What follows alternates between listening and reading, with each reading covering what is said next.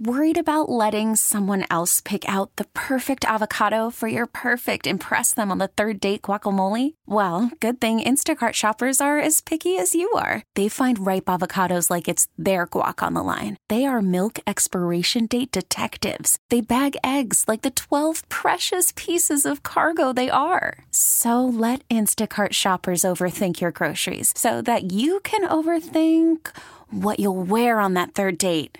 Download the Instacart app to get free delivery on your first 3 orders while supplies last. Minimum $10 per order. Additional terms apply. Listen to every MLB game live. In the deep left center field, it is high, it is far, it is God. Stream minor league affiliates. The Midwest League home run leader. And watch the best baseball highlights and look-ins on MLB Big Inning. MLB At Bat is your all-in-one live baseball subscription for only $3.99 per month. Deep left field, it's gonna go. Alvarez ties the game. Subscribe to At Bat within the MLB app today. Major League Baseball trademarks used with permission. And here we go! There's a man open left side, caught! Touchdown! Yeah! 10, 5, touchdown! Yeah! It's Touchdown at 10 with Russell and Medhurst.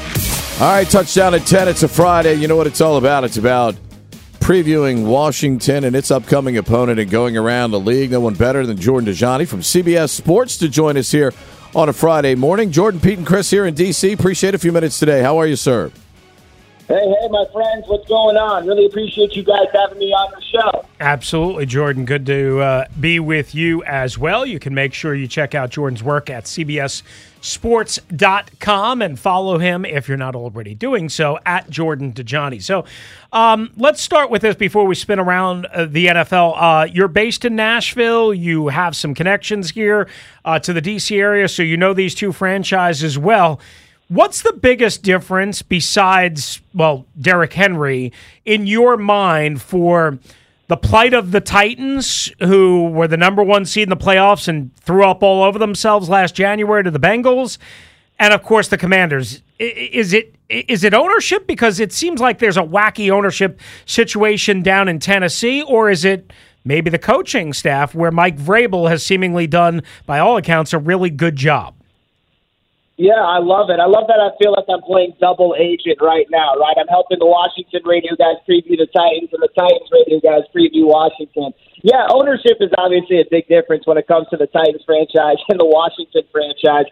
But when you ask me about the biggest difference in terms of how Tennessee's been able to get back on track after 2 embarrassing losses to open up the regular season, I look at the defensive side of the ball. I think that this front seven is playing juice, which is something that they certainly were not playing in the first few weeks. I mean, the run defense looked atrocious against the New York Giants, yet they held Jonathan Taylor to just 2.1 yards per carry last Sunday in that victory over Indy on the road. So this Titans defense is playing a little bit better. I can't say the same for the secondary, but at least the run defense has gotten this team back on track.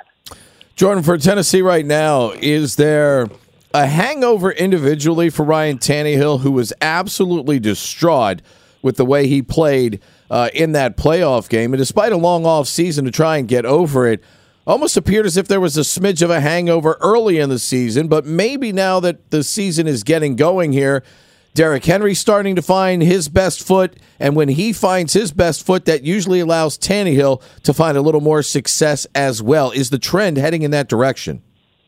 Yeah, it's a great point by you. Ryan Tannehill was very open about what he went through this offseason. He talked about having to go to therapy and crawl out of the dark place that he got in with that loss against the Bengals. So that was the big question around Tennessee, right? Is Ryan Tannehill going to prove that he's still a legitimate signal caller? Is he going to be able to get over this mental hump? And at this point, I think that he has. It's no secret that this offense does not run through Ryan Tannehill. It runs through Derrick Henry.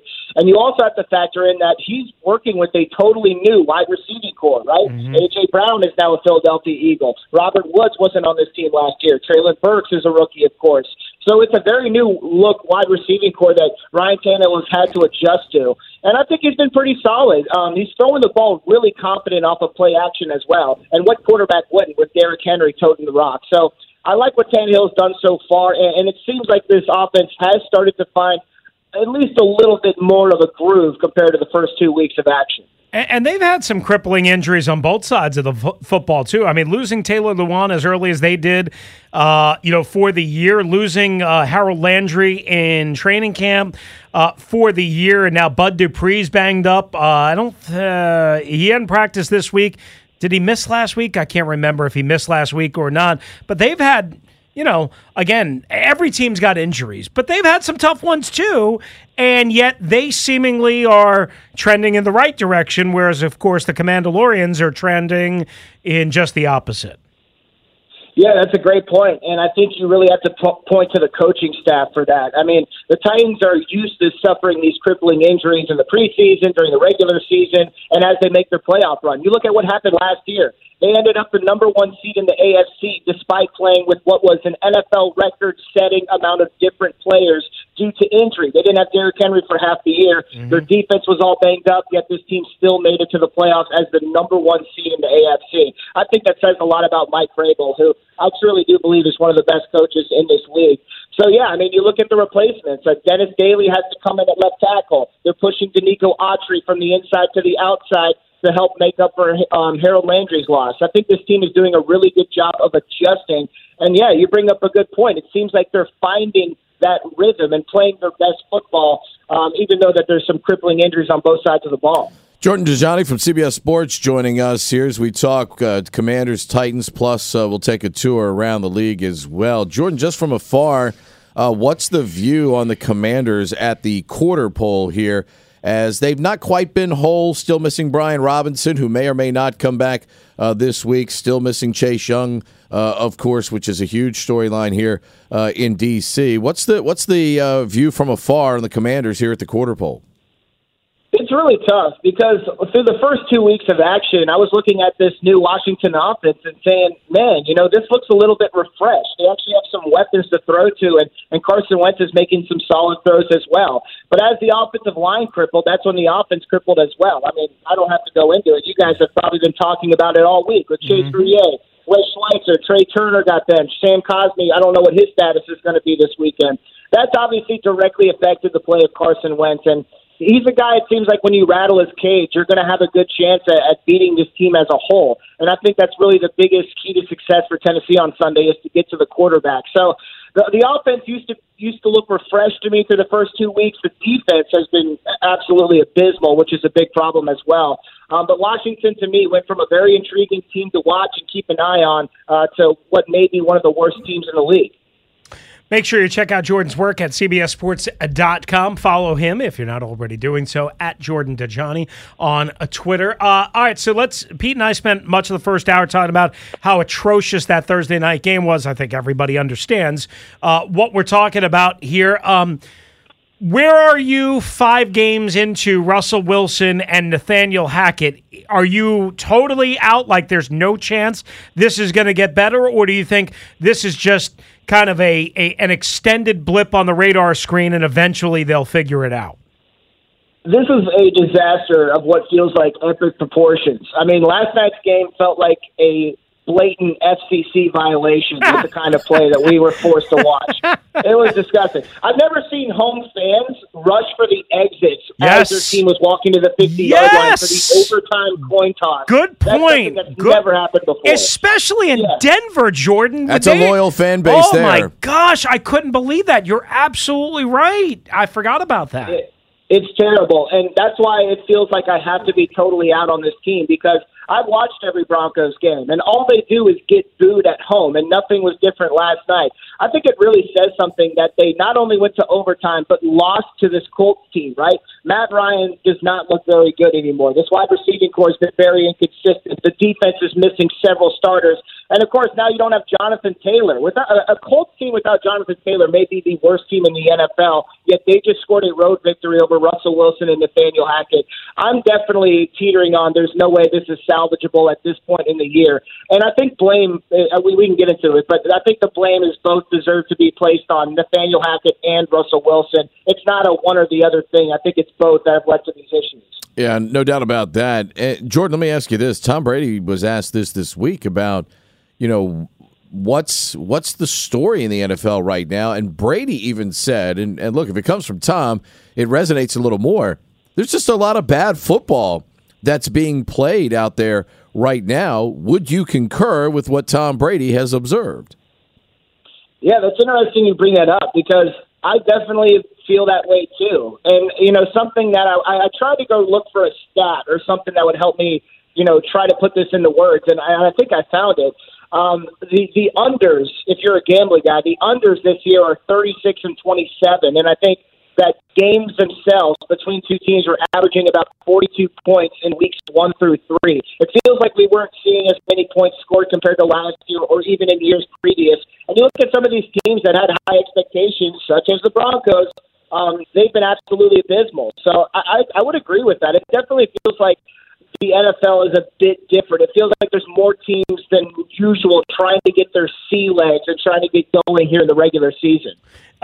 Well, we were just talking about that before you came on. So the per-game averages, just for what it's worth, and again, Pro Football Reference slightly differs from NFL Jesus. Like per Pro Football Reference, this year, per-game average, 21.6 points per game, I guess per game per team. Last year, Jordan, 23.0.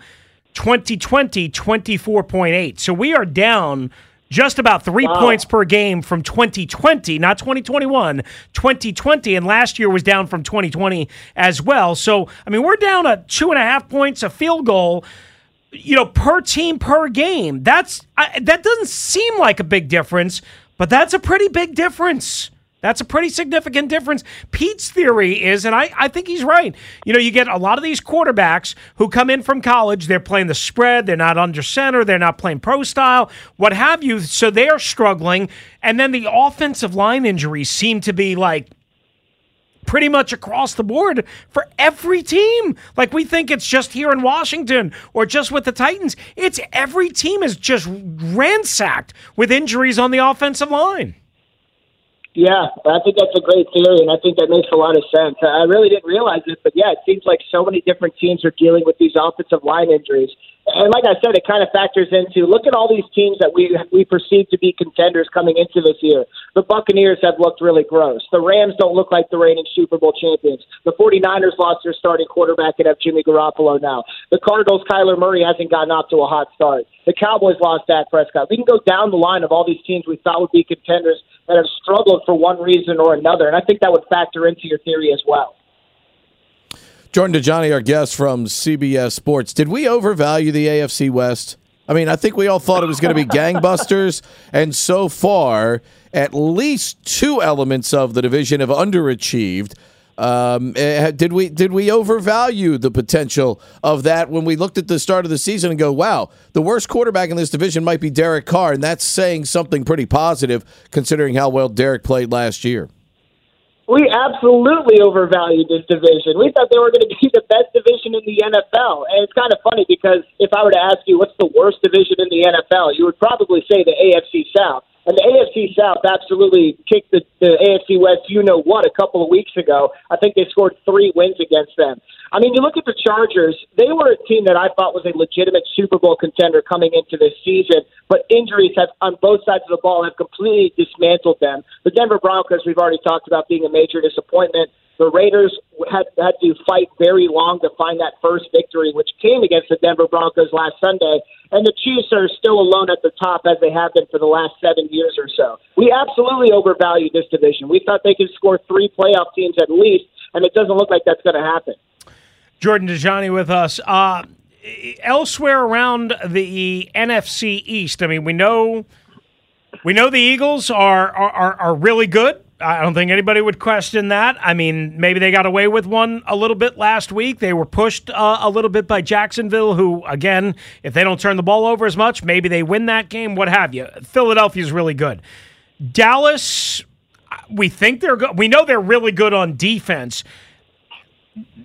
The Giants, I don't know, is still a mystery meat to me. Yeah, to be honest with you, how do you kind of handicap and size up the division? Is it clearly Philadelphia and then Dallas and then the Giants, or is there an argument that can be made that the Cowboys, because of their defense and because they've done some of their 3-1 damage here without Dak, really the 3 wins, is still right there on the one line with Philadelphia? You know, I would argue that the Eagles are the front runner right now in the NFC East. I have no problem saying that. This is something that I did not predict preseason, like so many, by the way. But I think the way that the Phillies been playing on both sides of the ball, right? We talk about the defense for the Cowboys that has really stood out. The defense for the Eagles has really stood out to me. I think that can serve as the legitimate backbone of this team, you know, as they progress through the regular season. The offense is going to get the headlines, and Jalen Hurts is going to get MVP hype. I get that. But I think what the Eagles are doing defensively is what really makes them a good team. Now, as for the Cowboys, I have to put them at number 2 because we don't know what this team's going to look like with Dak Prescott coming back. And listen, I'm not saying there's a quarterback controversy in Big D, but Cooper Rush has looked better at quarterback than Dak Prescott did through the first 3 quarters of the regular season, where the Cowboys mustered just 3 points. So I think it's kind of a question mark to see what Dallas is really capable of once they get Dak Prescott under center. We'll have to wait to see that. As for the Giants, what you described them as mystery meat, I think that's very accurate. I think they've made a great hire in Brian Dable. I absolutely love that guy because I kind of look a little bit like him. But I mean, this team still isn't, you know, world beaters, right? I think a 3-1 is a pretty faulty record at this juncture.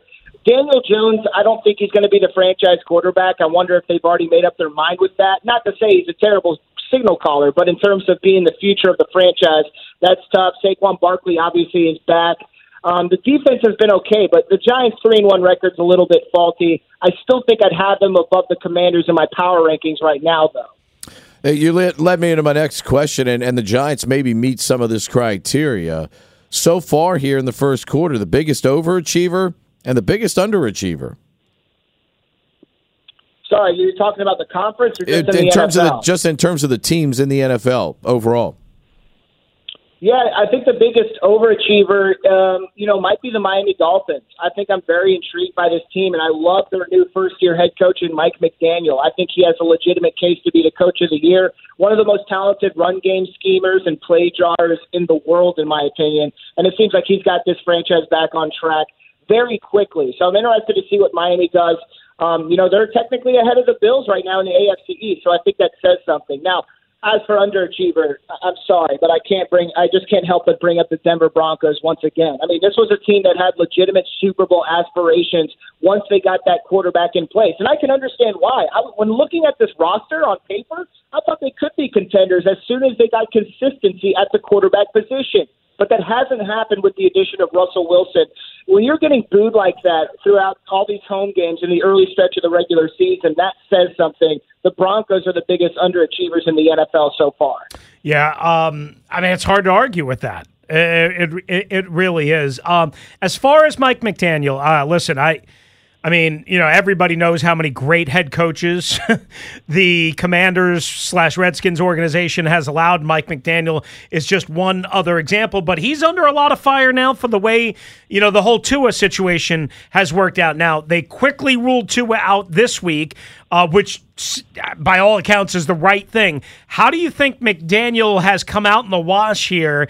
And do you blame him like some others have in terms of allowing Tua to go back in that Buffalo game and then to start last Thursday night's game against Cincinnati? Or do you separate that and say, listen, man, that's on the doctors, that's on the independent neurologist, the coach is just the coach, and he can just go based on what the doctors tell him? How do you work that out in the wash for you?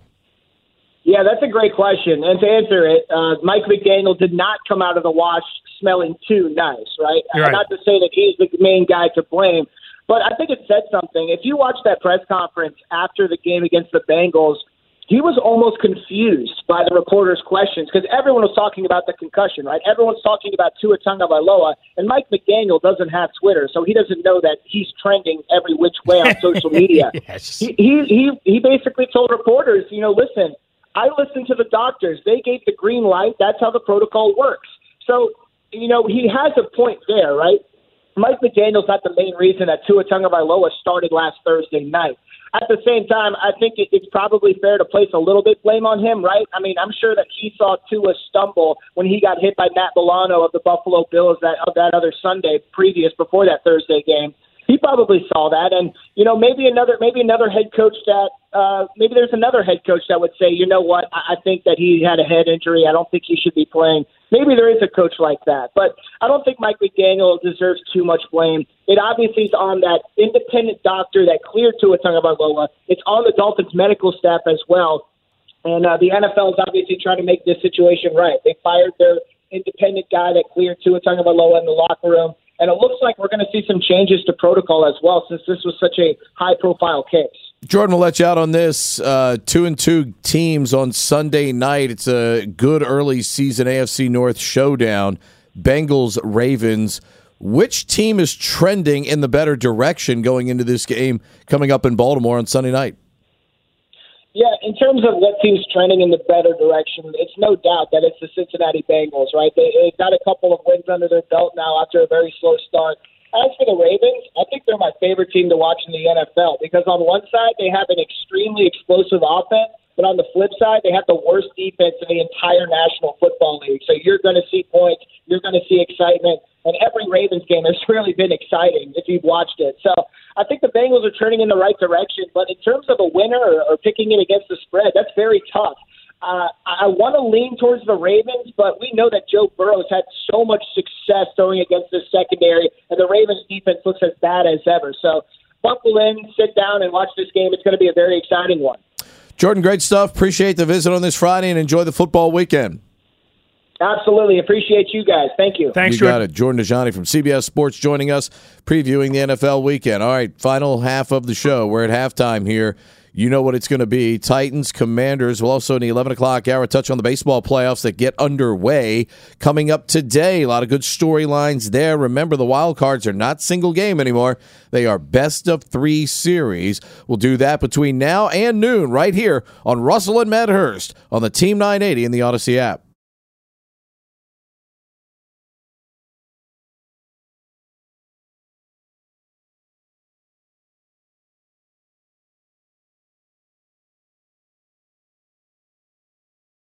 Now, with the MLB app, you can get baseball your way. Pick your favorite team, your favorite players, and get customized highlights, stories, and breaking news right on your home feed. Follow the action with Game Tip, where 3D replays add another dimension. Plus, notifications can keep you connected to every pitch, every hit, every game. The MLB app. Baseball your way. Download it now for free from the App Store or Google Play. Blackout and other restrictions apply. Major League Baseball trademarks used with permission.